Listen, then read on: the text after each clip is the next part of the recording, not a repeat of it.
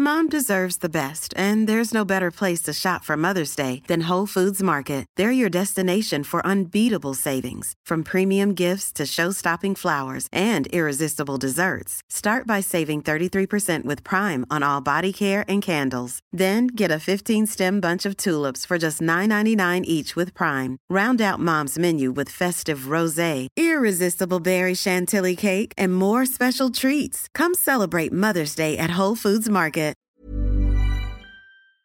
Welcome to Move Your Mind. My name's Nick Brax, and this is a podcast where we have real conversations with real people and give real advice. On today's episode, I spoke to Brock Tully. I've been communicating back and forth with Brock for a number of years now. He is an icon in Canada.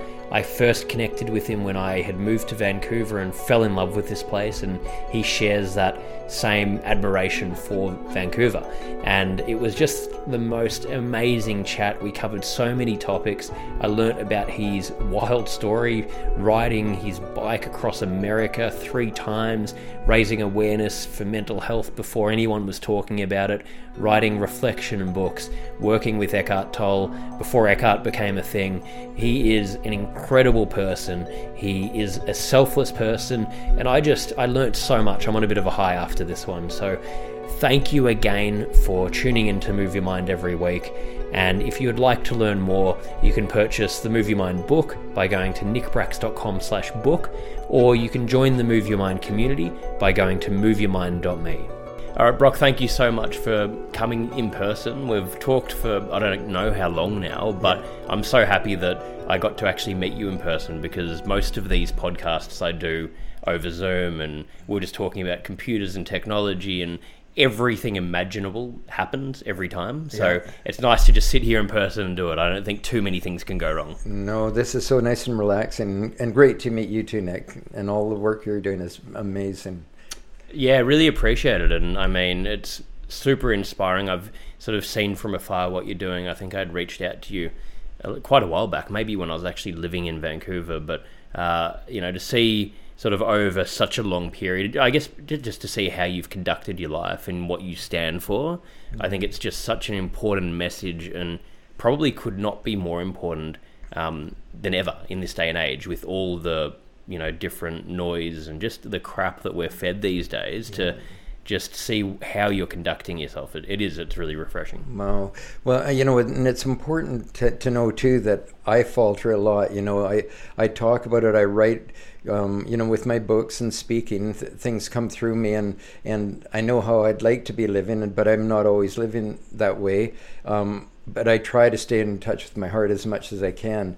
So I don't want people to put me up on a pedestal, or that I'm just on this journey too. But I think, and I always tell people too, like say in the downtown east side where people are struggling with drugs or whatever, you don't have to have it all together before you get out and speak at things. It's your story that's important, that we're growing or we're dying, really. And so it doesn't matter, nobody's ahead of or behind anybody else, that we're all just wanting to grow. That's what's important. I couldn't agree with that more. And I think, that's really been my philosophy with the work that I've done, has been, how can it all started for me just sharing my own story, and that really taught me the power of storytelling. And like you're saying, it's not about having all the answers, or there's no one size fits all. No one can have all the answers. But if we can learn to just be more open and share stories, that's how we learn, and that's how we can understand other people, understand ourselves. And I was actually living, when I first moved here, on right near Hastings Street, and I couldn't believe, I didn't know anything about the sort of drug problems and homeless problems in Vancouver, and I couldn't believe how big of an issue it was. And I remember every day I'd be walking down Hastings to go to the gym, and I would just really take my time to look around and see what was happening, and just think to myself, these people, people are so quick to judge, but what? Probably for them, one or two things didn't go their way, that a couple of things happened that would have tipped any of us into that same position, and now they're stuck there, and they're no better or worse than us. They just need, they just have had bad luck in life, and they need help, and they need support. And we're very quick in society to judge people. Yeah, it's interesting. I ran an event in Vancouver. It's called One of a Kind Stories, and another event too. where we had 600 people in the audience, and it was a day of 12 stories, 10 minutes each. And I got people that had never shared their story. They felt so much shame around it. Maybe they lost a leg in an accident, or they were addicted to drugs, or maybe they'd been raped or, abused in different ways, and they'd held it inside. And they got the courage to come, and they spoke in front of 600 people. Every time it would be a standing ovation, people in tears. That people saw that nobody was really judging them, but it's more like in our head, that we do that. And when I go to the downtown east side again, one guy, he came up to me and said, "Brock, I've seen you down here quite a few times, but I felt too much shame to come up to you. And anyways, my name's so-and-so." And I said, "Wow." And when I was in high school in West Vancouver, he was the captain of the football team, and I was captain of the basketball team. We knew each other quite well. And so I asked him his story, and he said, "I was married with 3 kids in West Vancouver, and I fell off the ladder, broke my back, ended up in the hospital, got addicted to the drugs for the pain, and I slid downhill, and my family left me, and he's down there."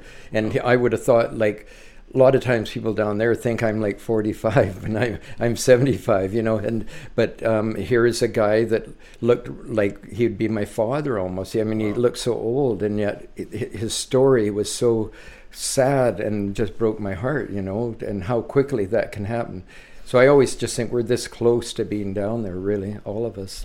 It's such a good point, and that is so sad, and just it hits home, because you sort of, I think a lot of this stuff we categorize and think, "Oh no, that can never happen to me," and it's almost a self-protection sort of mechanism. But like you're saying, it's just the human mind is so fragile, and I think people don't realize that. And you were telling me before we started, that all these healthy things that you do, you don't, how you eat, you don't do drugs, alcohol, none of that stuff, and this isn't something that comes easy, or that you just can decide you're going to do and everything's okay. It's like anything; it takes maintenance. It takes everything's a day-by-day proposition. And it's very hard. I mean, it's funny because I quit drinking and drugs, and I'd never drank coffee, but meat and everything 50 years ago. Like, it's amazing. It seems like yesterday in a lot of ways. But, when you're saying that, to another event I ran in Vancouver, I organized, was a World Kindness Concert for 12 years with all the best performers. They all gave their time because they liked what I was doing around preventing bullying and stuff. But the last couple of years, I got somebody right off the streets, and we filmed them, and I showed it on the big screen at the thing. There's thousands of people at the event, or at the concert. And they got the biggest standing ovations, because I think everybody kind of relates. Like, I really believe, and maybe we'll get into it a bit more about with addictions and different stuff, but I really believe that right now a lot of people are really hurting. Every person I meet knows somebody in their close circle that's either addicted, dealing with depression or whatever, that we all think we're alone. And that's what I want people to know. We're not alone, and that people do care, and we need to share our stories and so that we can grow and not isolate. I couldn't agree more with that. And again, that's, my biggest sort of mission with what I'm doing. It's all about, like what we're doing right now. I'm interviewing, but it's just about sharing stories. Because everyone has a story, everyone can learn, and we do have that. It's crazy, all the stuff you're saying, I'm resonating with in my own life, where you have these voices in your head and you feel this shame about certain things, and you think that everyone else is going to judge you, or this or that or the other, and no one really cares. It's a battle against yourself, and we just all want to feel heard, and we tell ourselves when we're struggling, we'll look at, and so I think social media has destroyed a lot of, or elevated a lot of these issues, because we can just see all these people that are showing the highlight reel of their life, and compare our dark moments to that, and ask ourselves, what's wrong with me? When there's nothing wrong with you. You're a human. You're going through the same things everyone goes through in a different way. But we don't realize that. And that's, That's, especially with young people, and what I'm trying to do is get people to talk more about what they're feeling and everything. Say for an example, if you're gay or lesbian, and you're in my day way back, well, you never knew anybody that was, because it was so hidden, right? And people would bully or whatever. But you have something like somebody's bullied because they're gay. They think it's because they're gay. And then you end up having Pink Shirt Day, and you find out that 99% of the students in the school support you. They're all wearing pink shirts. Yeah. You know what I mean? Yeah. So that's what I want people to see, that with bullying, that's just one or two people. But what's tragic is we'll bully ourselves every day after that in our head and think there's something wrong with us, but there's something wrong with the person doing the bullying. Yeah. And there's nobody was born a bully. So I've bullied and been bullied. And so I don't like when somebody calls somebody a bully or any kind of label or name, because we're just people that sometimes when we lose touch with our heart, we do the not nice things that we do. And when I'm in touch with my heart, then I see us all as one. And I don't want to hurt another human being. Yeah. Yeah, absolutely. It goes back to, again, what you were talking about before we started recording, with just labeling people in general, and it's true. And same with me, I've been bullied, I've bullied people. We all learn, and we all, and I think we're very quick to judge people. You see someone who makes a mistake, or who, whatever happens, society these days seems very quick to just try and cancel people, judge people. I think people should be punished if they do the wrong thing, but we need to also be empathetic and understand, hang on, this person is clearly not innately a bad person. What have they been through? What's led to them to get here? And it doesn't mean we should accept bad behavior, but it means we should, try and treat them as a human who's on a journey, and not be so judgmental, because that's where all the shame comes from. I guess basically to see the essence. One of my little thoughts in my book, this is a real simple one, is I may not like what someone does, but I love that someone who does it. So we might not like their actions, and definitely that we need to have punishment for that, or I believe in tough love, and but we need to care about each other and know that they can change. Like for me, I was when I was 23, I was playing football at university and in a fraternity and addicted to drugs and alcohol, but nobody knew that I was suicidal and depressed. I was the happiest guy. I was kind of the fun guy, life at the party and stuff. But I was very close to taking my life, and now look at me now. But when I say look at me now, I'm not saying like I've got it all together, because now I get depressed, but it's not for months on end. It's for a day but to me now, when I get depressed, it's a signal to me that something's going on in my life I'm not happy with. Whereas before, when I wasn't happy, I wanted to numb that feeling, right? And so I would drink. But now I want to look at it and say, wow, no, I'm just maybe not doing enough in this world. I'm not following my purpose. I'm not doing what I was called to do. So I look at it as a message to me. With anger, the same thing. When I'm angry, it's important to get it out, yell into a pillow or do something, but not to take it out on other people and things. Yeah, no, I think I love that, because it is so easy to get caught up in that, and we just sort of, you can go down that path where you just you don't allow yourself to actually feel things or understand the messages telling you, or make the changes you need to make. But it is hard. It's really tough, it's because not easy. Well, it's such a strong sort of feeling when you're in those negative, states. It feels like it's going to be forever, and it feels like it's impossible to be happy again. And how do you get out of it? But leads to me, I guess, what I was hoping to learn from. One of the key things I wanted to ask you is your story. How did you get to where you are now? I mean, it's maybe like an abbreviated version, but you've done so many different things. But where did it all start? And you just sort of reflected on you had problems with depression, drugs when you were younger.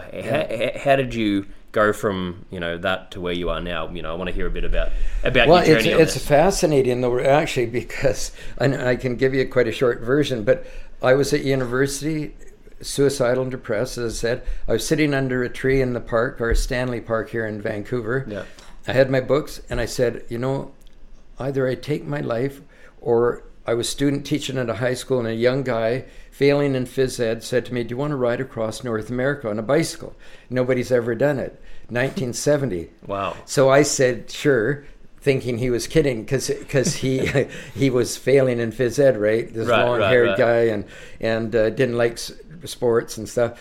And so he kept me at my word. He was on a 3-speed bike. We went as far as Minneapolis together, and I couldn't keep up with him most of the time. And I'm exaggerating a bit, but we were about equal. Yeah. And then I continued on, I didn't leave him for any bad reason. I just needed to be alone, because now, I mean, I was the kind of person before that would go to a movie with somebody, more so people thought I had friends. I couldn't do something, go for dinner by myself, or, people would think there was something wrong with me, whereas now I love to go to dinner by myself or whatever. Yeah. So anyways, I continued on. I ended up going 10,000 miles or 16,000 kilometers all around the United States and Mexico. And that was the time of the Vietnam War and the racial riots and the hippie movement. So, they had me in jails in Mississippi, and different things. But every day was an adventure. So I started to really see people, like I really saw how, in the black part of Chicago, they wanted to beat me up because I was white when I went through the ghetto there, and they were throwing rocks at me. But I felt how I became prejudiced to black people in no time. And then when I went through the South, the white people wanted to throw me in jail, and the black people were my friends. So I saw how we're conditioned by our environment. So just like with religions or whatever, I say to people that are really fanatical about their religion or something, I say, well, what if you're born in another country under that religion? Wouldn't you be just as fanatical? Yeah. And I'd kind of go like, well, yeah, maybe. I said, you're a passionate person, but, we need to see how all religions really deep down want the same thing, So one of my thoughts in my book is, every human being is one of a kind. To be human is to live as one and be kind. And to really see that inside we're all, that's why I was inspired by Martin Luther King and Gandhi and people like that. So that bike trip turned around my life. That's when I quit drinking and drugs and meat, and I eat fish still, but and no coffee and stuff, but I eat sweets. Yeah. But I'm trying to quit those now too. Anyways, so then 30 years later, I started the Kindness Foundation of Canada, and people said, why don't you ride around North America again, which I did. Wow. And that was with Wilma, and we went 17,000 kilometers and right around the outskirts of the United States and Canada, across Canada. And that was fantastic. And then I did a third one that was really tough. I was 63 years young at that time, in 2009, and I went through Mid-America, had a team of people here that set up a place for me to stay every night for 8 months. So that was really neat. But every day I had to ride, and I was pulling a 70-pound trailer. Every day I had to ride to get to that next day. So if I was sick or whatever, and that took a toll on me, like emotionally and physically and mentally and everything, because it was so difficult. But so really on those things I really learned, and out of it came my little books, and out of it came, concerts I organized around kindness and events and different things. So, and then speaking at different things, which I did. So basically that's kind of my story. And along the way I'd falter and do crazy stuff, but then I'm slowly learning, I think. And so one of my little thoughts too, do you mind me throwing in little thoughts from my book? Please do. Please do. One is, I want to work hard in my faults, but be easy on myself when I falter. I don't want to beat myself up. I want to know that if I did something I didn't feel good about, I didn't mean to do it. I just had lost touch with my heart, and not to beat myself up. And I think that's what people do. I think that's really tough. Yeah. Exactly. Because I can go on my own personal experience when. Yeah, I'd love to hear. Well, just when I make mistakes, I'll beat myself up. Yeah. And I'm getting better sometimes, but it is just so difficult not to go into that, to just be easy on yourself and think, okay, I wasn't in tune with myself, but let's move on. What can I learn from this? It's so hard not to sit in that feeling of just self-hatred or frustration at making a mistake in something. And that's, can I tell you where I believe it all comes from? This is my own, I never read books and stuff, and people always laugh at me. I got through university without reading, and I never went to class or anything. But So I kind of try to listen to here. And my belief, just a quick thing, is that we came here as little children so full of life. I used to lifeguard and I'd watch kids at the beach. They're never ever bored. They're just so full of life. In grade 1, we start teaching children at home and in our community and church or whatever, that something out there is going to make them happy, like their money, the marks, the trophies, their skills, their looks, whatever it is. So what happens is we move from our heart to our head. Yes. When I'm in my head, I miss my heart. Like that was the love of life. That's been in the moment, as Eckhart Tolle says in The Power of Now. By the way, I helped him publish that book. And really? The Power of Now. Oh, well, I've got to ask you about that. He came to me because of my little book. So it was quite an honor. Wow. Now he's all over the world, just about being in the moment, right? So in grade 1, we move from our heart to our head. We start moving. And what happens is we start to be disconnected from our heart. And so when we're unhappy, we have a choice to put other people down, which is bullying, or we can grow as a person. But sadly, in schools, we don't talk about feelings. We don't, we're marked at a very early age. So what we do in school is we're always comparing ourselves to each other, like in sports or school or whatever, our looks again, Mm-hmm. And so what we do is every person has something about themselves they don't feel good about. And so we focus on that. You could ask, because you speak at schools, you could ask an assembly of 600 kids, how many of you have been bullied? Every hand will go up. Yeah. But they think they're alone. So when we're disconnected from our heart like that, then we're not happy. And so we have that choice, and then we become so conditioned to that as we get older. We want all these different things, And at our funeral, nobody ever says what kind of car you had or what kind of mark. It's the kind of person we are. But we lose touch. So my belief is that a lot of our anger, I'm not saying with things always, but our anger is that we're angry because not that many years ago, you were that little child on the beach, so full of love and excitement, and you've lost that. And we're angry because of that. And we're comparing ourselves to other people. So I believe now there's only one main addiction, and that's we're addicted to not feeling good enough. So just like you said, when you put yourself down or you do something you don't feel good about. So I believe we all don't feel good enough, or most all of us, I can't say all, but we don't feel good enough, and then we're drawn to other forms of addiction like drinking or drugs or food or whatever it is, because who doesn't want to feel not good enough? And that numbs our feelings. And if you go to the downtown east side again, where people are addicted and stuff, every person there, their story was of abuse or trauma or whatever, and they want to numb themselves. They don't want to feel. And I said, but by feeling, that's when you're going to start growing. And with that event that I did, people would be in tears, and that's what's healing, because they're opening up their heart and saying, and then people are giving them a standing ovation for saying, well, I was raped or whatever, and I just feel so much shame. And then to get a standing ovation, they're like, how empowering. They're like, wow, nobody's really judging me. I'm judging myself. I'm beating myself up because I don't feel good enough. Yeah. Isn't that tragic, eh? It's so tragic, and I resonate with everything you're saying. I mean, it's just, I love how you've worded that, because it's a very, it's a simple way to understand. Simple, yeah. To understand a very complex thing going on in the world, where, like you're saying, whether someone is addicted to drugs, porn, social media, work, whatever the hell it is, it is really stemming from exactly what you said, where we're not feeling enough, we don't feel right inside, we're unhappy, we don't want to deal with our emotions, we feel like we just cannot be what the world wants us to be, it's too hard. So then you numb yourself, and then you stay on that cycle, and you never get out of it, and it's really sad. And it's like, it doesn't get better. Like, I always thought, surely people, as you get older, this stuff must change, and it doesn't. It almost it gets worse. It gets worse. Yeah, it's worse. Because people get set in their ways, Exactly. I was mad at my parents for so long, and then I realized I wasn't conditioned as long as they were, so I had to change that pattern. And so I was no longer mad at them for being these perfect people.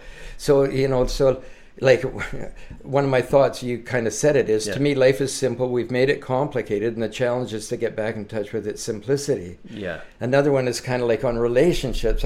I don't want you to fill a hole in me. I want you to fill a hole with me. Yeah. So it's a funny thing how we're brought up, like things are changing all the time for me, but with relationships that I always thought, what we were saying, my wife or my girlfriend or my that I don't own people. I don't like that word "my," but I don't even like that when people. For me, this whatever the people do is great. So I'm not saying for anybody else, just me. But my soulmate, and it sounds so nice and spiritual and everything, but I don't like that anymore because the word "my" is in there.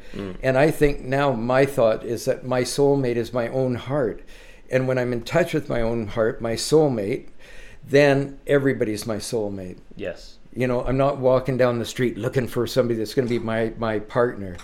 Oh. Yeah, because I don't need that, or I don't want. I'm very needy, but I don't like that about myself, and I don't want to need somebody. I want to appreciate them and love them and nurture them for who they are. So I want them to be somebody special in my life. It's a big area because it's so interesting with relationships and dating, and we've been conditioned through Hollywood movies where exactly, love at first sight, this happy, like it's happily ever after or whatever, and it's meant to be, you're taught that it's meant to be lust, and it's meant to be this. And I've been, I was talking to you before about how I've been living in New York, and the dating over there is just crazy. And I've got friends that have a lot of money there. They're going through, chasing women and trying to meet the next best thing. And even if they're happy with the person they meet, they're looking for, no, there's got to be something better. And it is just, and I've fallen in those patterns in the past as well, because you get conditioned to think, okay, this person's going to be my savior. Yeah. They become like a drug. They're the new drug where it's going to, I need to get that, passion and, excitement. whatever it is. Yeah. And that's, even if you do have that, that's not sustainable. You're dealing with another human who you're trying to grow together. Yeah. And it's actually unhealthy. And I was listening to, I can't remember who said it the other day, but it was a psychologist talking about that sort of thing. And they were saying people want to have that, Hollywood sort of romance and have every day to be so passionate and so amazing. And what they don't realize is no one actually wants that, because how the hell would you get anything done in life if you were just all consumed by your relationship in that way? Then you can't even have your own time to do anything else. So it's so much conditioning as well, and on that level. And it's crazy, and how to uncondition ourselves. That's a big challenge. Like, you look at the songs on the radio, they're like, baby, baby, I'll die if you leave me. My world's nothing without you, babe. You're like oxygen to me, and all these things. And I tell these young girls in schools and stuff, I say, now people write that because we have this hole in us, because we've lost touch with their heart, and they really get it when you really talk, because I get a chance to talk to them. And I say, people write those songs because they know we'll get addicted to that. They make a lot of money, and then they become our idols. Yeah. And then you look up to them, and I said, there are beautiful songs like Michael Jackson, The Man in the Mirror, or Christine Aguilera's The Voice Within, or the song Unwritten. We use some of those songs at a show we do called Kindness Rocks in the schools. But most of the songs are very needy and codependent because they make a lot of money. Every second word's baby, baby, baby. And so we condition people to this. So if you ever watch. Friends kid me because sometimes I watch The Bachelor or The Bachelorette, and I get a kick out of it, and I say, you learn from everything. And if you really listen to those beautiful women, because right now it's The Bachelorette, or it's The Bachelor and The Bachelorette, all these women, right? But every one of them doesn't feel good enough. It all comes out. Like, they'll say, oh my God, he doesn't like me. This one guy, there's zillions of men in the world. This one guy they're chasing after. But every one of them, when they get asked to go home or whatever, they're just in tears, like, oh, there's something wrong with me, or why don't guys ever like me, or why can't I sustain a relationship, or whatever. But I believe that you can, if you find out this is your soulmate, and if you're in touch with yourself, then you can have a long-lasting relationship that's really great. But you're not possessive of that person. You allow them to be who they are. If they want to go travel, you say, well, but I love you and I want you to be happy. Oh, totally. And I mean, I've found that so difficult, and with my current relationship, it's the first time where I've truly felt that. And I've said to her so many times, I'm like, why this feels too easy? Yeah, because I've been so used to, I'm very set. I know what I want to do in my life, and I know I need to travel and do different things, and very clear on that. And I'm not willing to really compromise that. If and I've been in relationships in the past where people tried to change me and said, you can't be this way, and you've got to now be this person, and if we end up having kids, you got to do this and give up on your dreams and blah blah blah. I was like, well, why? And in this relationship, it's like, no, and same of how I am with her. We beautiful. Both go do your own thing. If we don't see each other for 3 months, okay, that's not ideal, but you know what, we'll make it work, because if it means that we're both doing what we need to do, and it feels easy. And people keep saying to us, oh, that must be so difficult, and a lot of it's long distance, but it's actually the easiest relationship I've ever had, because we're both supporting each other. But and even for me within that, because of my conditioning and because of like what you're talking about, my parents, political background, they're from a very old school family. So many of their, what I've been taught growing up, it's just so ingrained in your head that even when you're trying to listen to your heart and do things how you want, it's just so freaking difficult, because it's just so bloody programmed in there. So it's just so hard to get out of this darn even when it's so frustrating, because even when you're aware of it, I'm thinking about it, I'm like, hey Nick, and there's a decision I made recently, because it actually went against, it was more my parents and those people talking, but it's so frustrating, because I'm like, I made all this progress, but it's still there. It's so hard to undo this conditioning. Thank you so much for supporting Move Your Mind. We're expanding the offerings of the organisation, and we're tailoring everything we do to suit you guys and to try and answer to all of your needs and the questions that you send in. The book is available globally. You can find all of the links at nickbracks.com/book. And we've just released the Move Your Mind community. We've currently got a men's community group, a women's community group, a general group. We're going to be loading up other groups. And you can find all of the links at moveyourmind.me. This group's been created based on the needs of what we've heard and learnt throughout running Move Your Mind. And we have live events, we've got courses, we've got huge amounts of value, the ability to share information, share ideas, work in groups together to grow and share your learnings, to learn about different topics. You get email reminders. There's a whole lot of features in there. We're constantly updating it, and we're so excited to share it with you. You can find all of the information about it at moveyourmind.me. It is so hard, and that's the thing again about not beating yourself up and everything. But to think, by allowing her to do whatever she wants to do, that makes her more excited to see you, because you're allowing her to be who she is, which makes your relationship even more exciting. That's what's beautiful. By allowing somebody and saying, no, do whatever you want, then they want to come back, because here's somebody that's on my team. Exactly. They're supporting me. But a lot of relationships, kind of like what you said, that you get into a new relationship, you're excited, everything's new, and you have this picture of somebody. And then after a year or something, when the romance is gone and that excitement, all of a sudden you find out, wow, they've got a lot of things that they got to deal with, and they see the same thing about you, and then we're angry because we don't take responsibility too often in our world. We end up blaming the other person for not being this beautiful thing that we imagine. So then the relationship, by a year, we're addicted to it. We both don't feel good, so we start abusing each other, and it just goes downhill, and it becomes really abusive until we end up leaving that person, and then we get scared to go into another relationship, and we often attract what we think we deserve, so we'll get into the same kind of thing over and over and over again. And it's a really a painful way to end a relationship, because we end up hating the other person instead of, anybody I've gone out with, if I run into them on the street, we're excited to see each other, and I love that feeling. Oh, yeah. Because we ended it with a lot of love and caring, you know. You know, romantic relationships especially, but in relationships in general, it's so difficult to not fall into that codependency pattern, because it's just how, again, the world's been conditioned, how so many, it's, you know, gets passed on, and people condition you to be like that. So I think it really it's why it's so important that we have these conversations, that people get educated, that we work on ourselves first, because I don't think you can have a healthy relationship unless, you know, it's not saying that both people have to you know, be perfect or have no problems. It's more about being at that level of awareness where you're working on yourselves and understanding, like what we talked about, that you're not with someone because you need something out of them, because it's just not sustainable. And that goes to everything in life, really, doesn't it? It really does, you know, like it, but it's hard to undo that.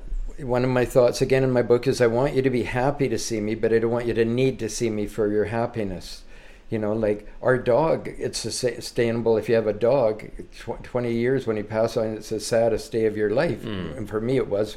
And they're excited every day to see you. They can run to the door because they live in the now, right? And they come to the door and they're excited to see you. Wouldn't that be neat if your relationships were like that? Yeah, exactly. You know, like where you're excited to see each other, then that is a beautiful thing. And that's, to me, possible, but it's hard. But anything on progressing towards that, that's what we want to do, is just grow. Not to be, say, like, as you said, when you beat yourself up, and I do the same thing, is to say, I'm growing though, and that's what's exciting. And I know that what's going to stop me from growing is beating myself up.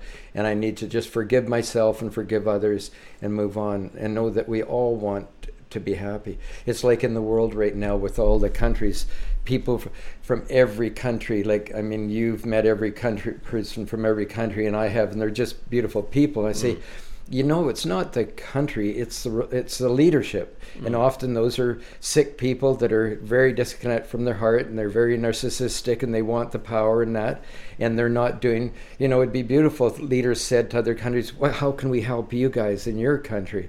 Or as Gandhi said, no, have no borders at all. That would be ideal. So, I mean, but that's what's sad. But people in every country, like right now, there was a huge earthquake in Turkey and Syria, and people from 24 countries are there helping people, which is beautiful. So there's no such thing as really a tragedy in some ways, except for the people that lost their lives, or that we're continuing, like being abusive, or like what's happening with our indigenous people. That's just such a tragedy.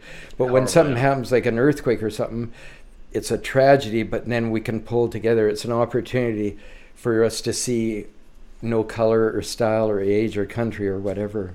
I think that's such a good point. And also it is quite shocking when you start to, you know, like a lot of the people running the world, the leaders, they're not, you know, in touch with themselves, and they're sort of leading from that point of power, or, you know, whatever they're wanting to get out of it. And it's when you start peeling back the layers from so many different areas of life, the people we're looking up to, or that are, you know, sending these messages and having so much influence on people, often aren't doing it from the right place. And it's kind of shocking when you start to realize that and think, gee, you know, like, it's how do we change that, because this is influencing so many people. It's coming from a place of fear, you know, and it's just like an individual relationship. I always thought when there's a war or something, like, say what's going on, like Russia and Ukraine and stuff, that they should build hospitals right on the border, so that you have doctors from both sides trying to save people, and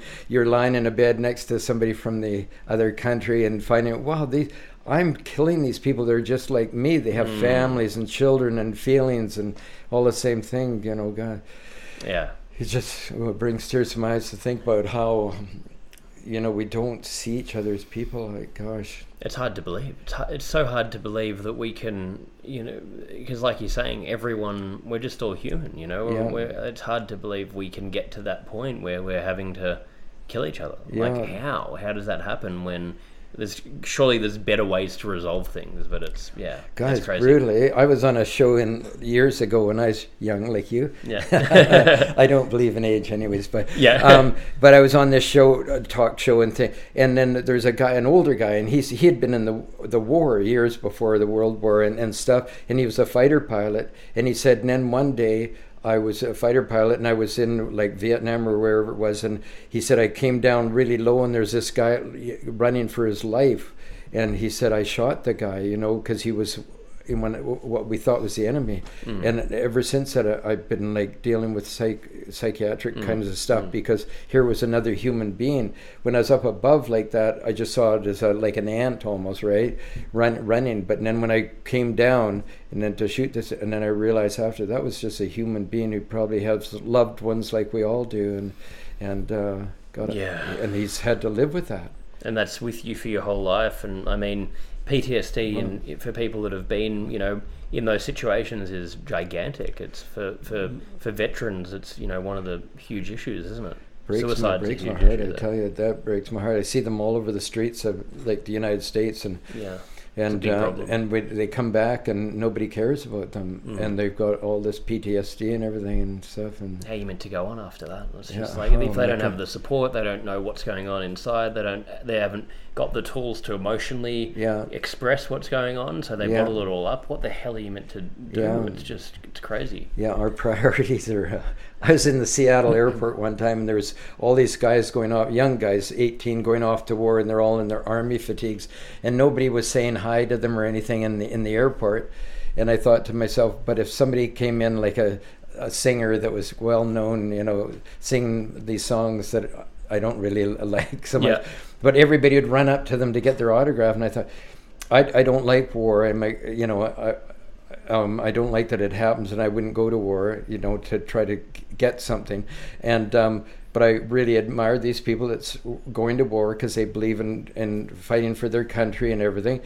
And I thought those are the people you should be going up and saying hi and wishing them well and getting their autograph or whatever, Well, it is. It's, I mean, the way the world is structured is kind of crazy, that we idolize entertainers and people that, not to say there's not value in these other areas, but the people that are really, like on the front line making change in the world, it's not often the ones that we really naturally look up to. We're looking up to the more, vanity, I guess, is where a lot of it's coming from. What we've kind of promoted, eh? Like I've always been an athlete, and you do acting and stuff and everything else. Yeah. And I always think, and I love every profession, but I think how we glorify certain ones. And I thought one day, wow, here we glorify actors. They get paid more than most people, and yet they're pretending to be somebody they're not. Exactly. Isn't that weird? When we're trying to be who we are, and you're pretending to be somebody you're not, but you're really good at it, so you get lots of money. It's kind of so ironic. Crazy. And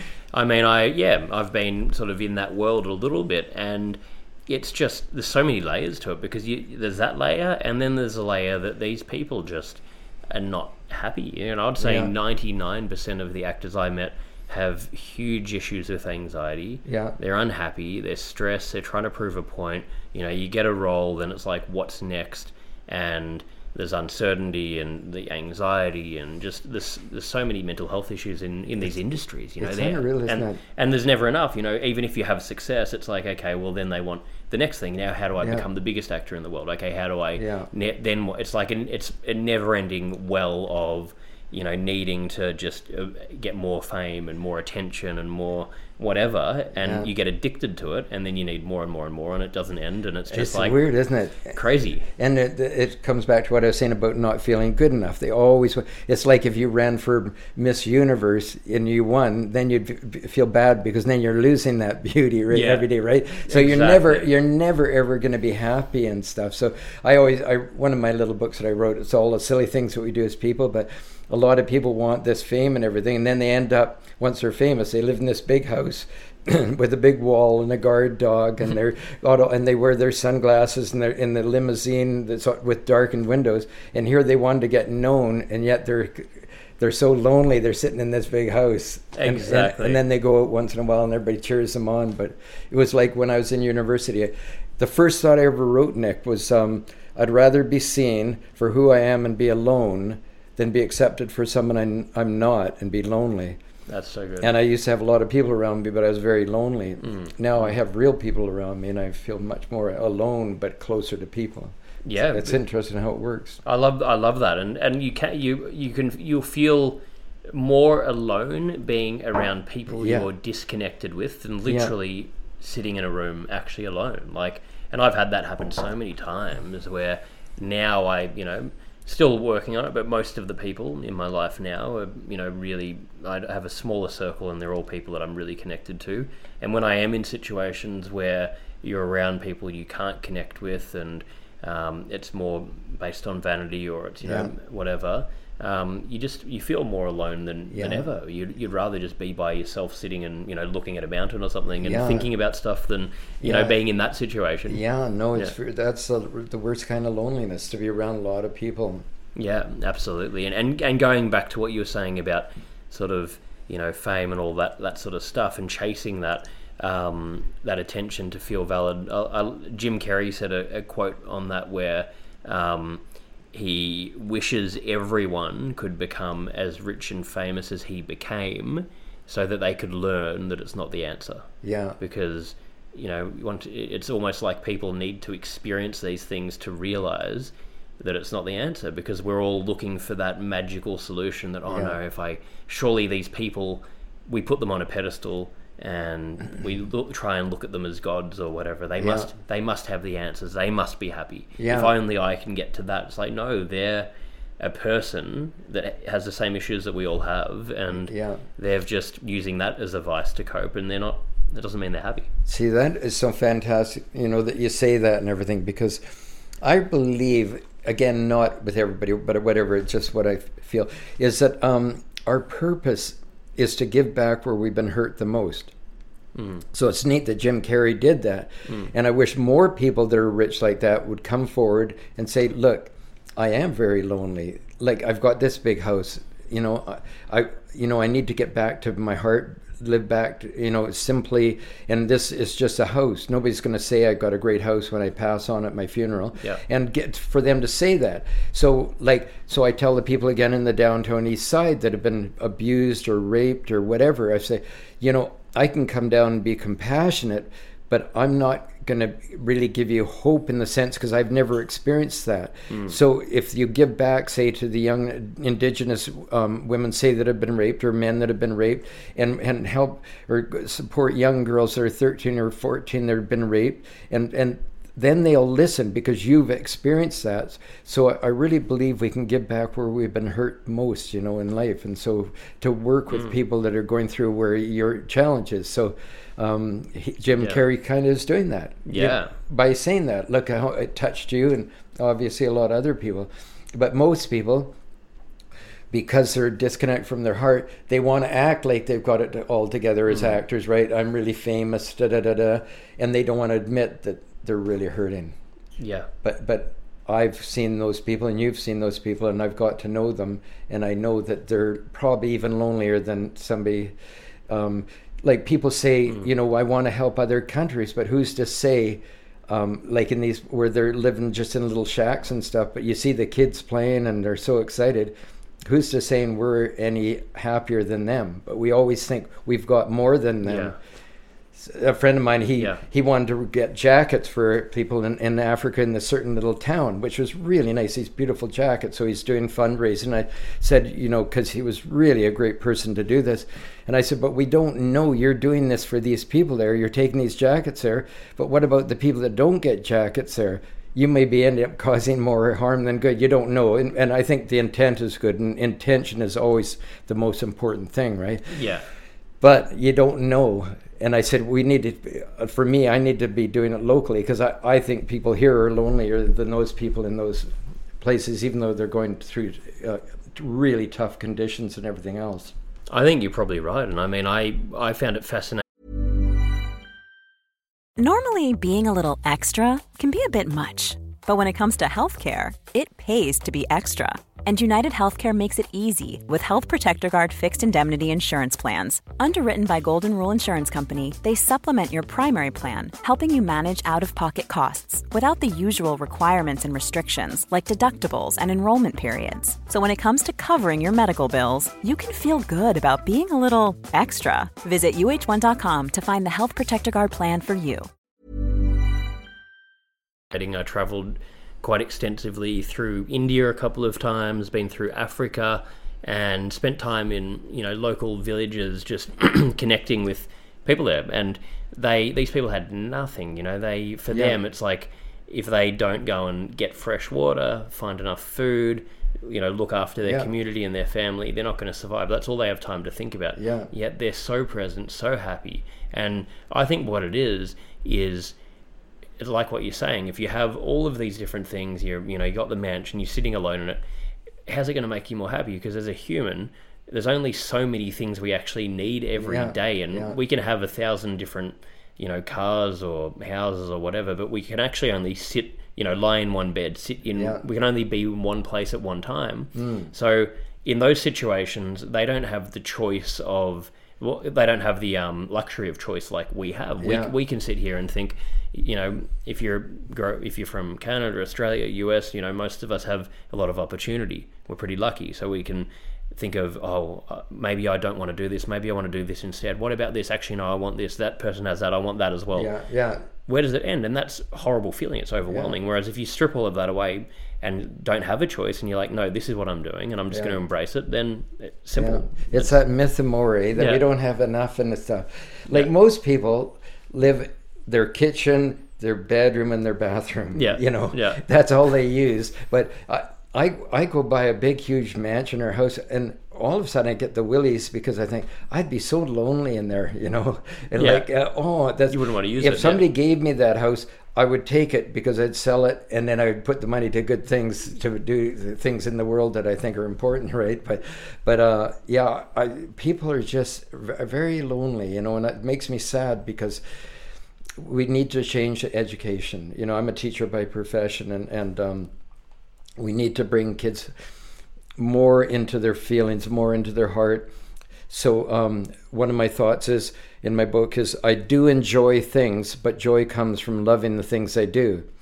So we can love the journey towards the mark. The mark's nice. I'm not against marks or trophies or anything like that. They're fun, but that's not the goal. The goal is to enjoy the journey, enjoy the sports, enjoy when you're doing the acting, the people, the camaraderie, and the fun of it all, whatever it is. Because what I found around North America on my bicycle trips was what was really hurting was the lack of community.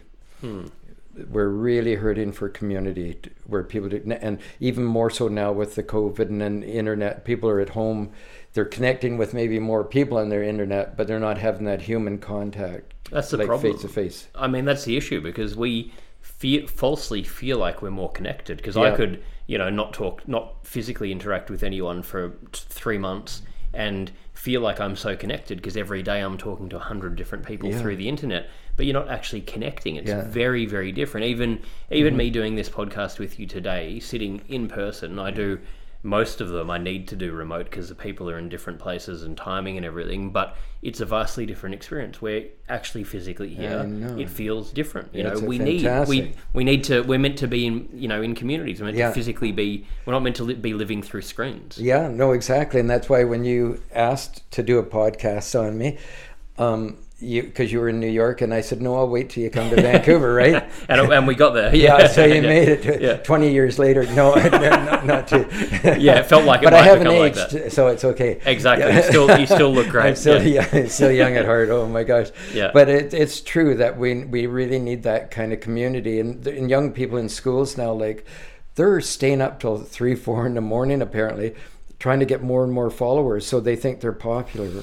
It's sad. It's sad, and I think that's going to surely at some point die off. I don't see how it's going to sustain this whole model of social media, people needing more followers, basing their whole self-worth on something that's just not real. It's like numbers on a screen. It's just it's madness. It's terrifying.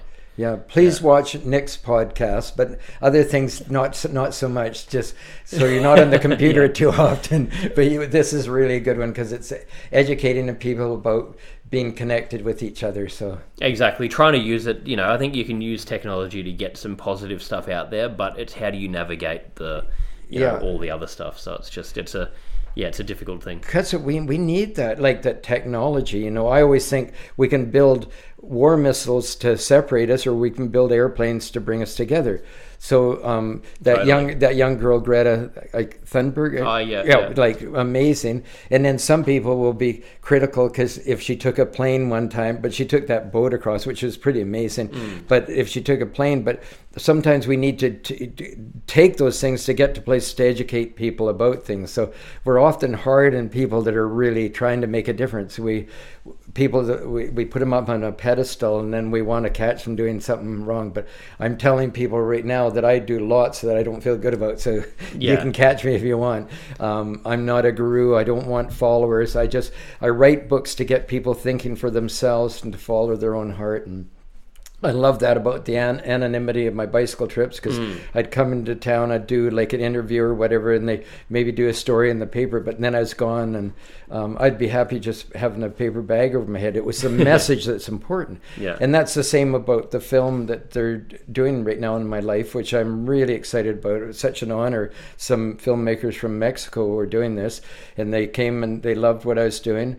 And I said, that's great. And they wanted to do it on my life. And I said, if you do it on my life, it's most important about my message. You can do it on my life and things I've done, but I really want the message about that we don't feel good enough. And because if we don't understand that, if we just think that we have the message of saying just be kind or no bullying, that doesn't do any good unless we understand where it comes from.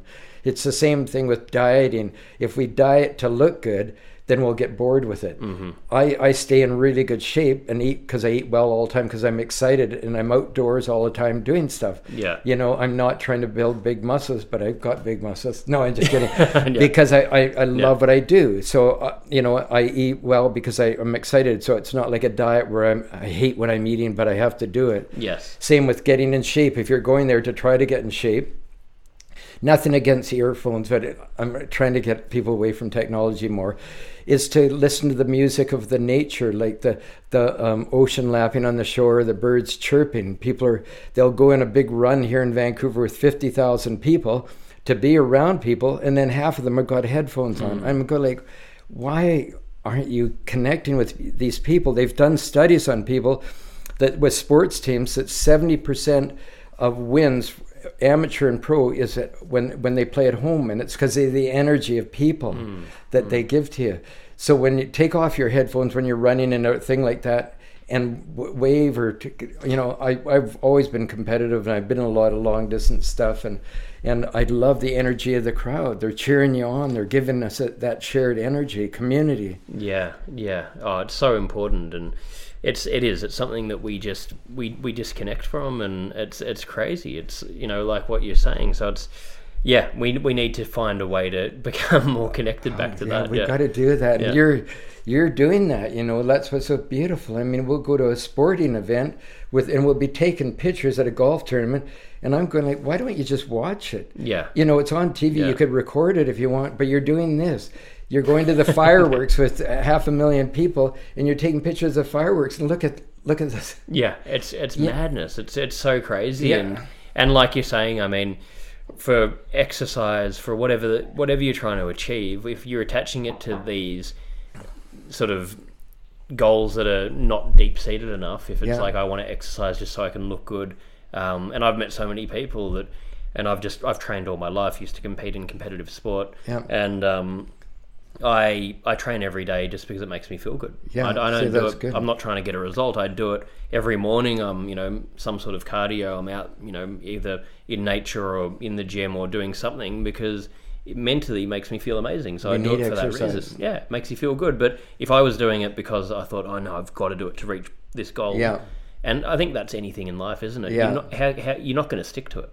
No. It's like with acting. If you're like, okay, I'm going to do acting because I need to become this successful actor, I need to get this thing, you're going to very quickly start hating the process and throw in the towel because the joy's been taken out of it. It's not being done for the right reason anymore. Yeah, and you're actually getting more separate from people. Like, there's people in Hollywood, they're really respected because of their attitude, and they're just so great. I mean, I was so sad when Robin Williams took his life, because I just thought he was so great. And when he'd come to Vancouver, he'd be wearing his khaki pants and talking to people, and just he'd be himself, you know. That's so sad. Yeah, he didn't have to hide. He just enjoyed stuff, and that was such a tragedy. Like, when we lose people that are just real, and, you know, he cared about people in the army and doing stuff, and he was very caring, you know. Oh, it's incredibly sad. It's so sad, yeah. Like the Twitch, who took his life. Remember, he was on Ellen DeGeneres' show. Oh, yes. Dancing with that was recently, yeah. Yeah, so you think in dance, you know, family, beautiful wife and 2 kids, and so to see something like that, we didn't know he was hurting, and he was hurting, you know, and we don't know that, and so something was going on. I don't know what it was, but it's quite shocking, isn't it? It's just shocking when you see that, wow, how could we not know, eh? And how could he not feel comfortable to share with us what he's going through? But we don't. I held that inside. That's why I was suicidal, you know, because I felt shame around not feeling good enough, or just that I wasn't happy here, you know, like, because I was just following the crowd. And you had something else inside you that you didn't know how to harness, or where to put it. And I guess is that where the drugs were then to numb? Yeah, I didn't want to feel that feeling, because something inside, and I believe this is in all of us, you know, when I was on the bike trip, the first one, this becomes so loud because you're out there, and these start getting quieter and quieter. Yeah. But we need that time alone with ourselves, and that's why we have nature. Yeah. People are not out in nature, and that's when you can listen here easier. Yeah, because there's no noise around you, and you're getting away from other people's opinions or views and all that sort of stuff. Because how on earth are you meant to make your own decision or be in tune with yourself if you've got, not even just from people in direct contact, you know, you wake up in the morning, you're looking at your phone, you're being influenced by all these different messages and propaganda and media and whatever. And how can you form your own, you know, be sort of true to your heart when you're filling your brain with so many conflicting different things, bits of information? Doesn't make sense. I know, it's unreal, like how I really have seen how cults have formed. I think everything's almost a cult, because anytime we follow something that doesn't resonate with our heart, but we end up following because we need to belong, and that's where, instead of with community, and that's why, like with gangs or whatever, a lot of them joined because they didn't, maybe, no judgments again, they had maybe a tough family life, and or didn't feel at home, and they needed that kind of acceptance, right? And then now young people are 18, or just a young guy killed in a school, 17. It might have been like I don't know if it was gang or not, but they said it was targeted, so it's probably something, you know. And it's just tragedy at that young age. It's madness, yeah. It's just, life's so precious, and, you know, we're not, it's just crazy where the world's gone. And I think we just can't accept that life is actually like what we talked about before.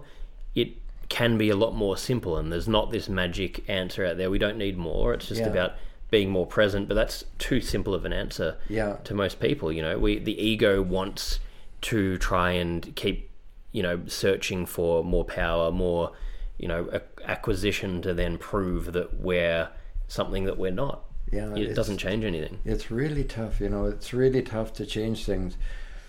Another thought that I wrote is I may not be able to change the world I see around me, but I can change the way I see the world within me. So it's our attitude. Another one I dedicated to Christopher Reeves, who was Superman, fell off his horse and was quadriplegic, remember? Him and his wife had such a good attitude, so I wrote, our happiness doesn't depend on the number of challenges we're handed, but on how they're handled. So again, it's our attitude, and we have a choice to be negative or positive. And I'm not always positive. Yeah. But even when I'm negative, I'm positive that I'm negative. No, I'm just kidding. No, I'm just kidding. I like that. Yeah. So I'm always positive. Yeah. And On that note, with everything, I mean, how many books have you written? It's a funny thing because they're little books of thoughts. Yeah. You know, I have I'm just going to show this. Yeah, you've I'll show you something. But yeah, thank you for doing that. And I also want to promote we're going to talk about your documentary. And I have 4 little books called Reflections, these little ones. And why I'm promoting them is just I want people to have good thoughts. I want my little books here after I'm gone. So it's not about me. I just, so many people have helped me in my life and supported me in my journey. And I think books, films, and music are 3 ways we can reach people, you know. And I agree. And so to read positive things is really important. And there's some great books out there for people.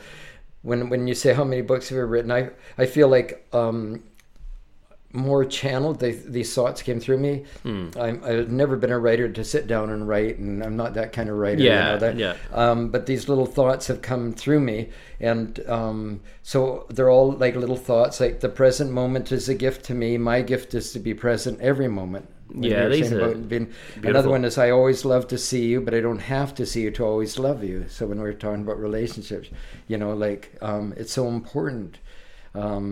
This one I dedicated to Terry Fox that ran across Canada on one leg and was really famous up here. And it's crazy. I'll never find out what I can do unless I do all I can to find out. So living our life to the fullest. It's a 10-year anniversary of Underbrax. We've relaunched with the classic white pair. We've also got new styles coming out super soon.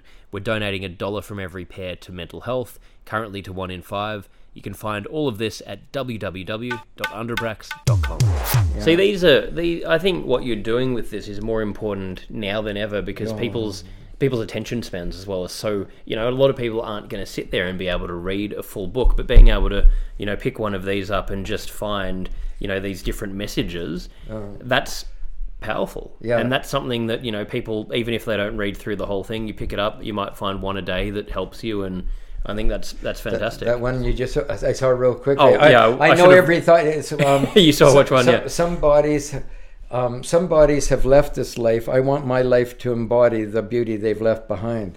That's so nice. Another word is, if you have something nice to say about me, please say it to me now while I'm alive and need it, not when it's too late and I'm gone. Because people come from all over the world to somebody's service. And I just think, wow, I wish they could sit up at their grave and hear, are you sure you're talking about me? Exactly. I don't need to feel not good enough because I'm actually loved and you think I was good enough. Yeah. Why didn't you tell me sooner? Tell me when I needed to hear it, when it was going to help me. It's so crazy, isn't it? We hold these things in. And it's like, you know, it's often with parents as well. Like they care so much about us, but they're too, I don't know what it is, but they're conditioned to not really, you know, actually say that to their kids. Yeah, we have a hard time. And you have a hard and you sort of just, that's all you're wanting as a kid, to just hear from your parents, you know, these messages of support or whatever it is. And it often gets said, you know, sort of like you're saying, too late or when you don't need it, but you just want to hear these things. Yeah. Our family, my family, we didn't talk about feelings. We never hugged and we never said I love you, but they were really great. They would give their life for me, but everything was in terms of money, right? And so that was really tough on me as a young guy, and I think that's why I ended up addicted. Not to blame them, they were taught what they were taught, but what I've learned from it, just like Jim Carrey learned what he learned from having all this money and everything, is that I need to get people to see that it's feelings. We need to talk about feelings, not to hold inside, you know, like, and there's schools have got to change that way. Yeah. Where they put a little thought on the board at the start of class and just, it takes a minute and just say, what does this thought mean to you, you know? Yeah. And then they think about it. Or go around the room and say, just share one feeling, like, are you happy, sad, excited, or whatever, and then the teacher can go around after and say to little Johnny, wow, you said you were sad, are you okay? And little Johnny might say, well, I lost my dog the night before and I'm really sad. So then the teacher will understand why they're not really present, right? Exactly. Instead of yelling at them and say, sit up, or pay attention. It's not, how's that going to help? Yeah. You know, it's just, it's got to change, but it's overwhelming for teachers. I understand that too, because parents, a lot of people are having kids that maybe shouldn't be having kids, you know? Yeah, 100%. I think if you're not ready to do it, or you're not going to be able to take responsibility and give the kids, you know, what they need emotionally, then, that should be, and you maybe aren't ready to do it because it's sort of that really impacts the kids, and then it's sort of a vicious cycle because then the kids will pass that on to their kids, and unless you break the cycle, like what you have to break that cycle. You're talking about, like what I've have done and trying to keep doing with my own life and parents, being probably similar to yours. We're amazing parents, similar. Amazing people, but very shut off emotionally. I think hard, we have the same. It's it's really hard. It's so hard. And I think a lot of people have kids because they think they're going to get the love, because little babies are so cute and they're going to get this love, and then the kids start growing up, and just like a relationship after the year of a romance, they're not what you thought. They're different. And same with the kids. They have their own life, and they don't want to be told or programmed or made into little robots, right? Exactly. And then they have big battles with their families, and oh my God, it's just that cycle. It's a cycle, a never-ending cycle.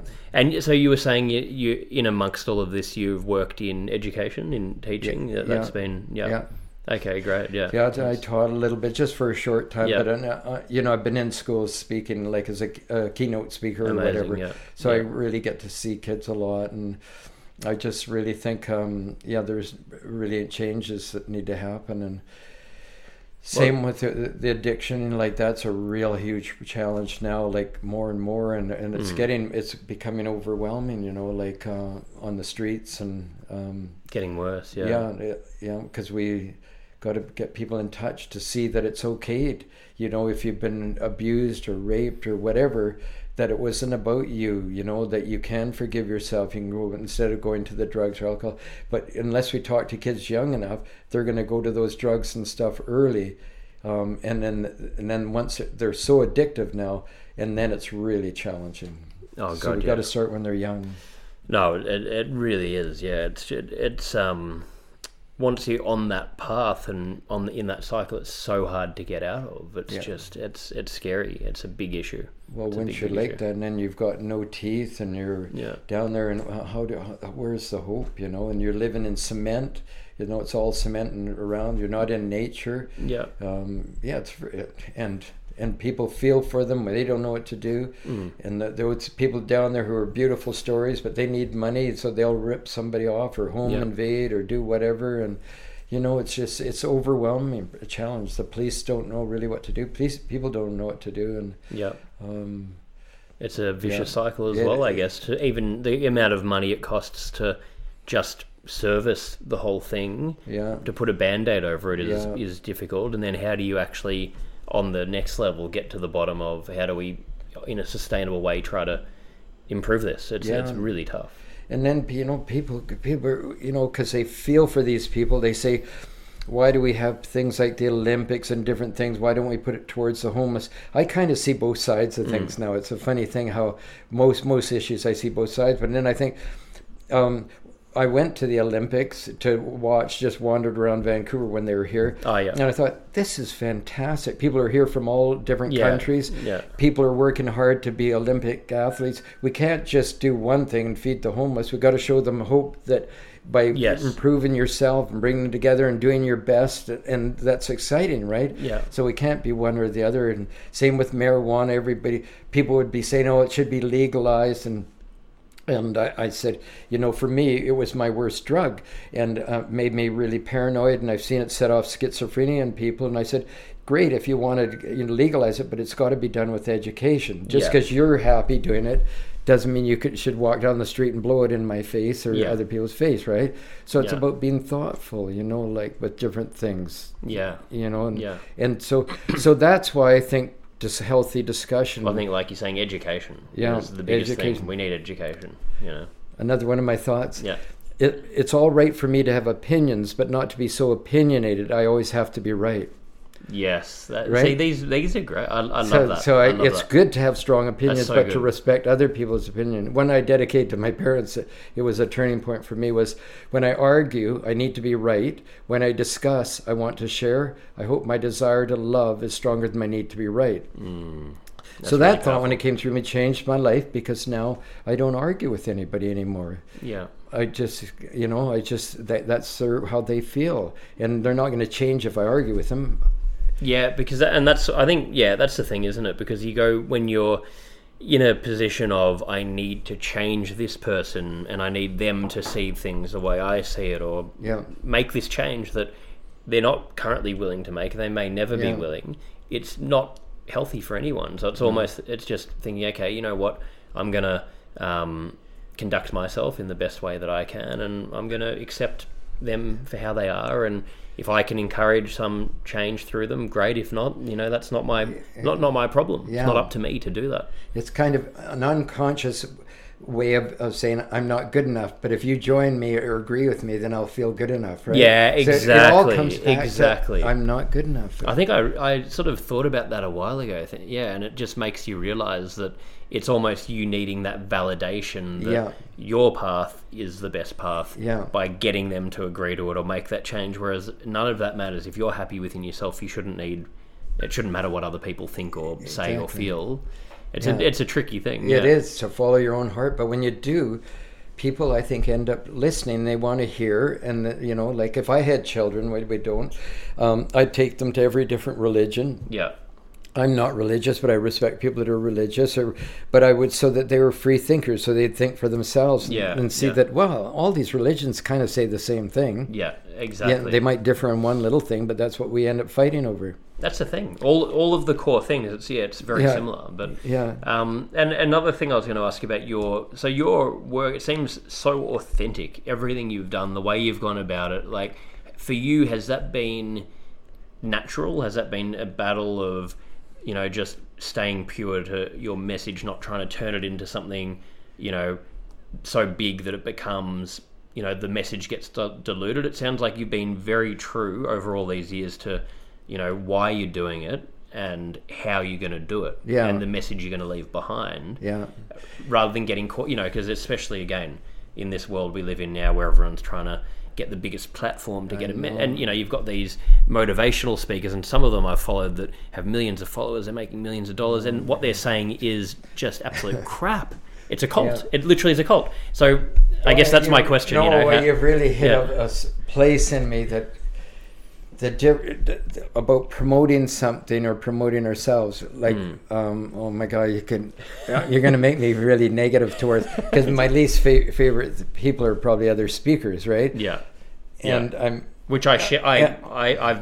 in the similar area to you, I guess, so I understand. I've seen a lot of it. So my books aren't out there all over the place now. I was with a distributor of the States, but then they sold and then to a big company, Simon & Schuster, which was huge, and my books would have got lost, and luckily I was self-published. Now I don't have my books in stores around anywhere, and except if I speak at things, but I'm not really speaking at things. But if I really promoted myself, I could do it. But a lot of these people I was asked to speak at a TED Talks kind of thing. So I went in to do ahead of time. They knew who I was, and there was some people there, and there were some young guys that were coaches and stuff, and I came in, they wanted to know what I was going to talk about for the 20 minutes or whatever it was, and I said, this is basically what I'm talking about, and they said, well, you got to do it with more passion. Well, when I speak at things, I do speak with passion. I said, I thought you just wanted to see what I'm going to be talking about. And I said, this isn't for me.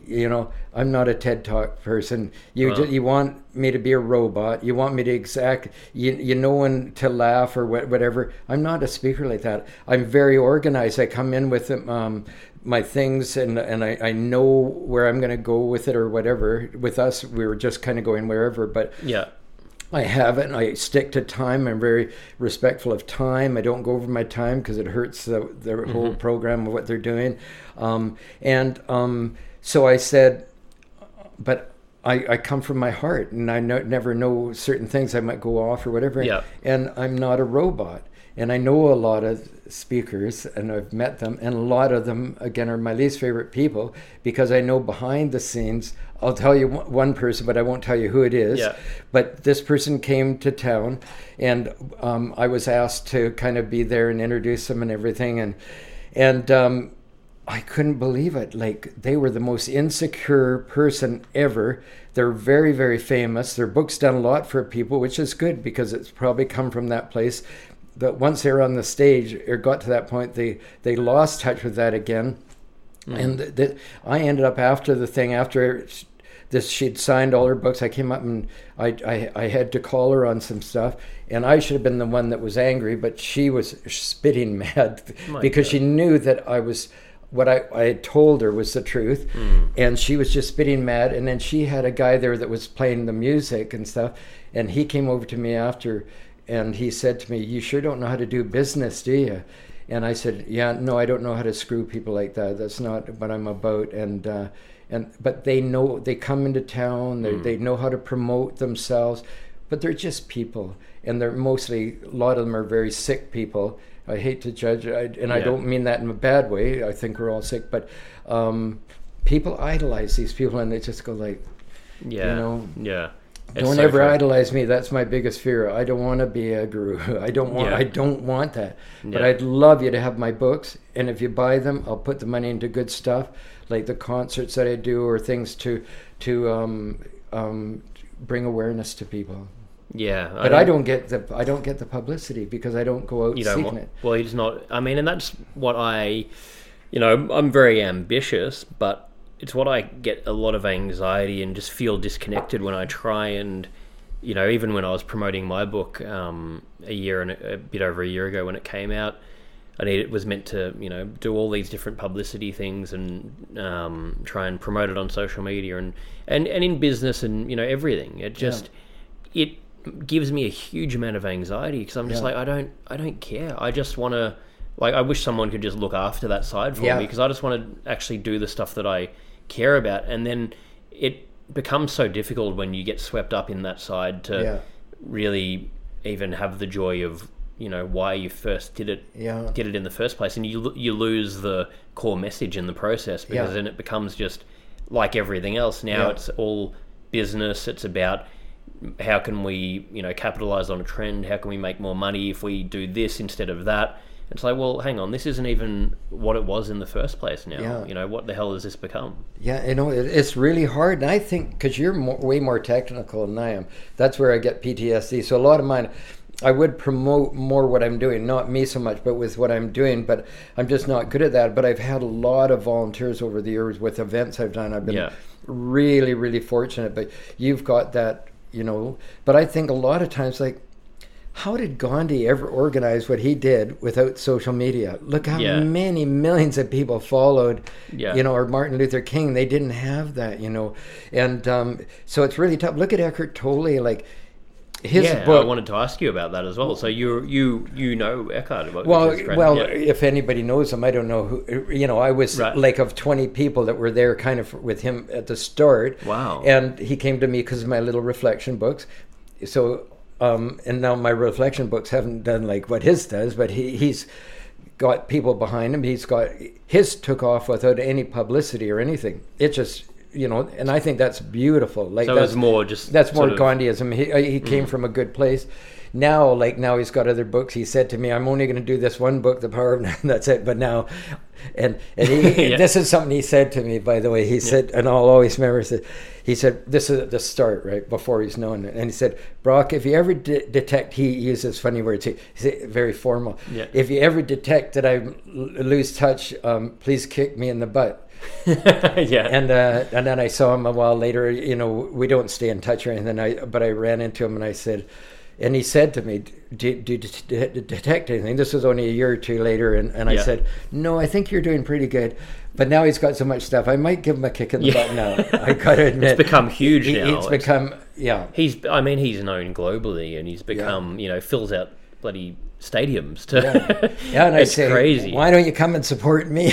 And a lot of people, nothing against Eckhart or anything, but a lot of people, he's a different kind of guy than I am. He's a very much not into himself in a bad way, but he's a loner as far as more of an introvert, would you say?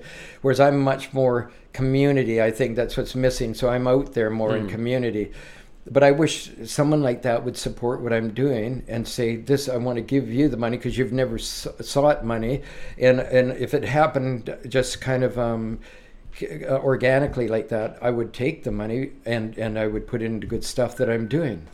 But that's Yeah. always been my hardest thing is funding, you know, Yeah. like all my events. They Yeah. ended because I didn't have the funding. Well, that's the thing, isn't it? It's money, it's Yeah. time. You need a team of people to do it, and it can't just be, you know, you need to be able to focus on what you're good at doing and not worry Yeah. about that side and have people to do it, which it's all, you know, Yeah. the tricky part. But I think, you know, and hopefully this your documentary, which I will, all of this stuff for everyone listening, by the way, I'm going to have all of the links in the notes of, so anyone listening will be able to click on all the direct links, find With the information documentary and for everything. your book, for the documentary, which is, here it is, it's February just 26th, going to hold this up, which as is well, actually my birthday. on your birthday, which is amazing. And show the other side too, because how they can get There's tickets a on that thing. QR But code. you know, it's interesting because yeah, they can come from Australia and everything. Yeah, We only have a few seats left, so do it quick. But if you're in Vancouver here or the area, I'd love you to get tickets because it is going to be, honestly, it's about my message, but it's also people can ask questions. There's a Q&A after. It's a 35-minute documentary that's very moving, and I think people will really be touched, you know. And Absolutely. yeah, No, and it's only $10. Isn't that amazing? yeah, it's at $10. It's nothing. Even with Yeah. my concerts, people said, these are fantastic, all these top performers. Why don't you charge like $100 or more? And I only charge $20. I said, I want everybody to be able to afford to come in. That's Like, amazing. All the events I do. And if they don't have money, I say, I'll get you in, you know.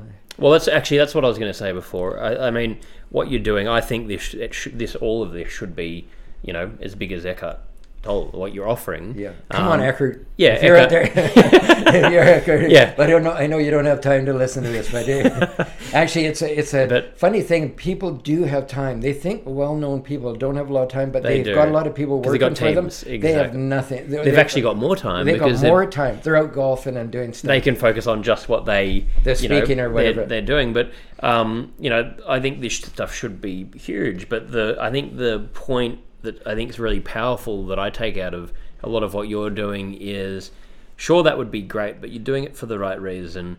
At the end of the day, all of the stuff you're doing will have longevity. Your message will last. No one's going to, even with Eckhart, you know, once people are gone, they're not going to think about, you know, how many people did they fill in a Yeah. venue, how many books did they sell. To be like, it's more distilled to just what was the message. Yeah. How did they make people feel? Yeah. How can that carry on? Which you've already achieved. And I think you're able to do it authentically like you're doing because, from what I've learned anyway, your philosophy in life is, you know, we don't need that much. Yeah. You're able to, even when you're saying, you know, if you sell one of your concerts, you're going to put that money towards positive things. You can think like that because you already know that you know, I mean, you live here in Vancouver, it's beautiful, and you got an amazing life. You know that I don't need, you know, millions and millions of dollars and more of this and more of that. So then that's so powerful. Yeah. Because if you just have this need, you know, which a lot of us do, that I need more, then you don't have the freedom to then put it, you know, to do the things you care about because you're just trying to fill yourself first. So if you already have that, it gives you that freedom to be able to, you know, regardless of what happens and how many books you sell, to just keep doing what you want to do and help people. See, that it is so beautiful what you said. And it's kind of like people like say they're rich and then they have a house here in this country, right? Yeah. But if you do stuff from the heart, you know, I never started that way, but I've realized, you know, there's a book, Do What You Love and the Money Will Follow or whatever. Yeah. And but now I can go anywhere because of what I've done. I have people all over the world. I can go to anywhere and they'll have me stay at their place for free because we love each other and we care. So I don't have to have a house here that I go to and a house there where I'm going to sit as lonely as I am sitting in this mansion here. I've got people everywhere. Exactly, which is just, I mean, that's a crazy thing, isn't it? Yeah. It's sort of, so the end result is you get to do the same thing on an experience level, but it's probably more, you know, it's actually more connected because, you know, you're going to another country instead of staying in an expensive, sterile hotel. Yeah. You're going to stay in a house with people that you connect with and care about and have a more wholesome experience, but you're still getting to do all the same things, which, you know, I always find that interesting. And even if I think back in my life when I had literally no money at all, I've always been able to do all the things I wanted to do. I found a way to travel, to see the world, to do this, to do that. If you just stay true to what you want to do, you find a way to make it work, and you realize you don't need all this other crap anyway. It's like so weird. Yeah, it's unbelievable, you know. Yeah. It's funny. I lived in a city called Kelowna, which was a big city at the time, about 100,000, and I had a place. It was a coffee house with no coffee, and it was vegetarian. And I lived in my homemade camper in the back, which was funky with a fireplace, and everybody. And I was coaching the college football and college basketball team at the same time. So I was coaching 2 major sports and running this place and living in my homemade camper in the back of it. I had music 5 nights a week. And everybody donated tables, chairs. The walls were covered with artwork from artists and different things. And people would come. I had a board of directors, the mayor at that time, and doctor friends of mine. So I went through university. They were on my board of directors, but they said, "Brock, we love what you do. You don't ever have to answer to us. Just do. We love what you're doing." I lived in the back of that for 5 years. And didn't make a cent, and it was like going to somebody's house for a meal. I had volunteers that made people like a vegetarian meal each night, and I was chosen Citizen of the Year by the Junior Chamber of Commerce, by the city. So here I didn't have any money, but I had people. Yeah, you know, people, which is the most important thing. Yeah, like what do I need money for if we have people? Yeah. You know, I had enough. I had a bed. I can sleep on somebody's couch. I don't need a big house that I'm sitting there. Those famous people are all watching the same TV program you are in your little place. Exactly. They're all having the same experience anyway, but and the money and all of that stuff can get in the way and distract you from being able to do what's actually important. Yeah. So I mean, it's an amazing thing. It's, you know, sort of incredible to be able to live like that in the world that we live in now, where we're just, you know, we're pulled the opposite way. Everything's trying to pull us away from living like that, when the answer is actually, again, so much more simple, like we're saying. Yeah, you know, it is. So, I mean, look, I love everything we're talking about here. I could sort of talk for By the way, can I stay here? I don't have a home now. No, I'm just kidding. You can. You're welcome to. If you wanted to, yes. Yeah. Oh, that's so nice. Of course. But look, you know, I will probably have to do a follow-up interview in the future, because there's so many more things I want to talk about. But we finish every episode with 5 closing questions. So these can be... Oh, God. And these are just short answers, you know, whatever comes to mind. So the first one is, what's your best childhood memory that comes to mind?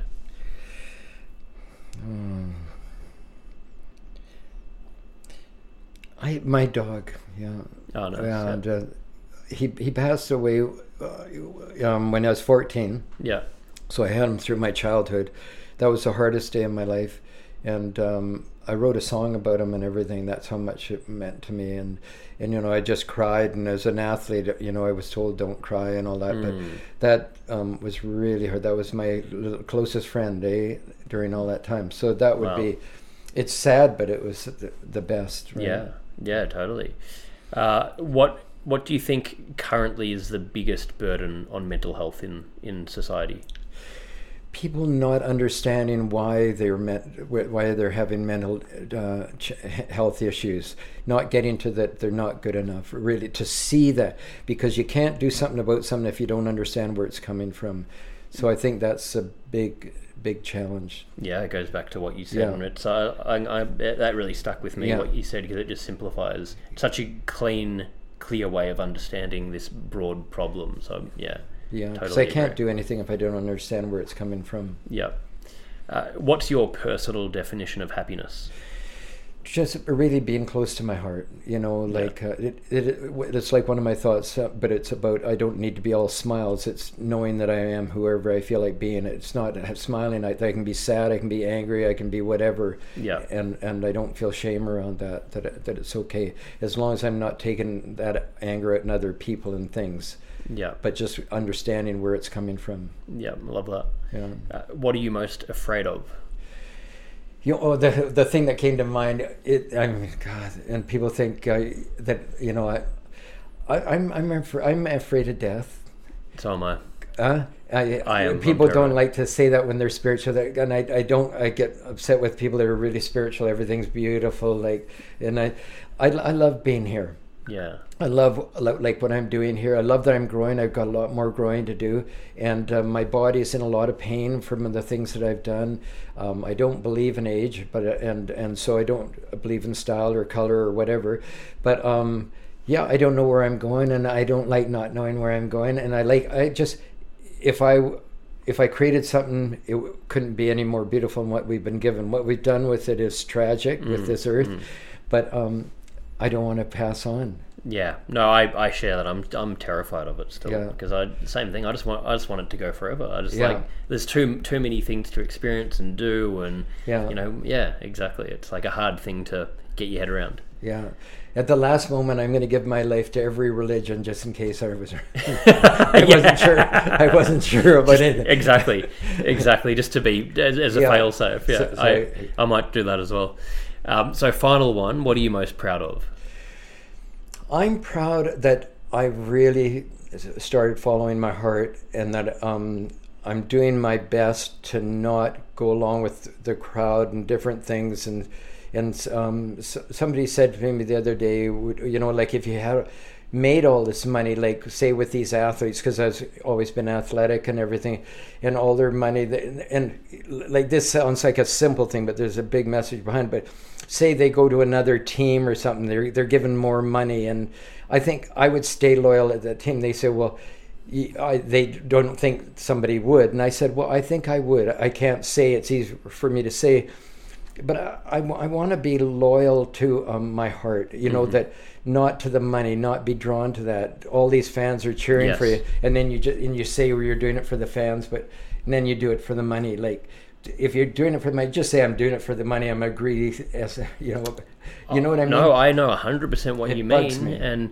and I know the feeling myself. Whenever I've done that, I can feel, because I've always been quite in tune, with my gut, and every time you're going against your heart, you instantly feel it, and so it's like, and it is definitely, if you're going to go against it, it's healthier, I think, like you're saying, to at least acknowledge, okay, you know what, I don't really believe in what I'm doing right now, but I'm doing it because I want money. Yeah. Okay, fine. At least be honest with yourself about it. But I think that's a problem in the world where we're not honest about why. With work or something, I always think we need three things on a human level. One is a job we really love and believe in, and it's got a purpose. A home that's a really soft place to land, where it's yours, where you feel really comfortable. It doesn't matter how big, and real friends in your life. So on a human level, we need those three things. Most people don't have any of those three. They have acquaintances, but not real friends.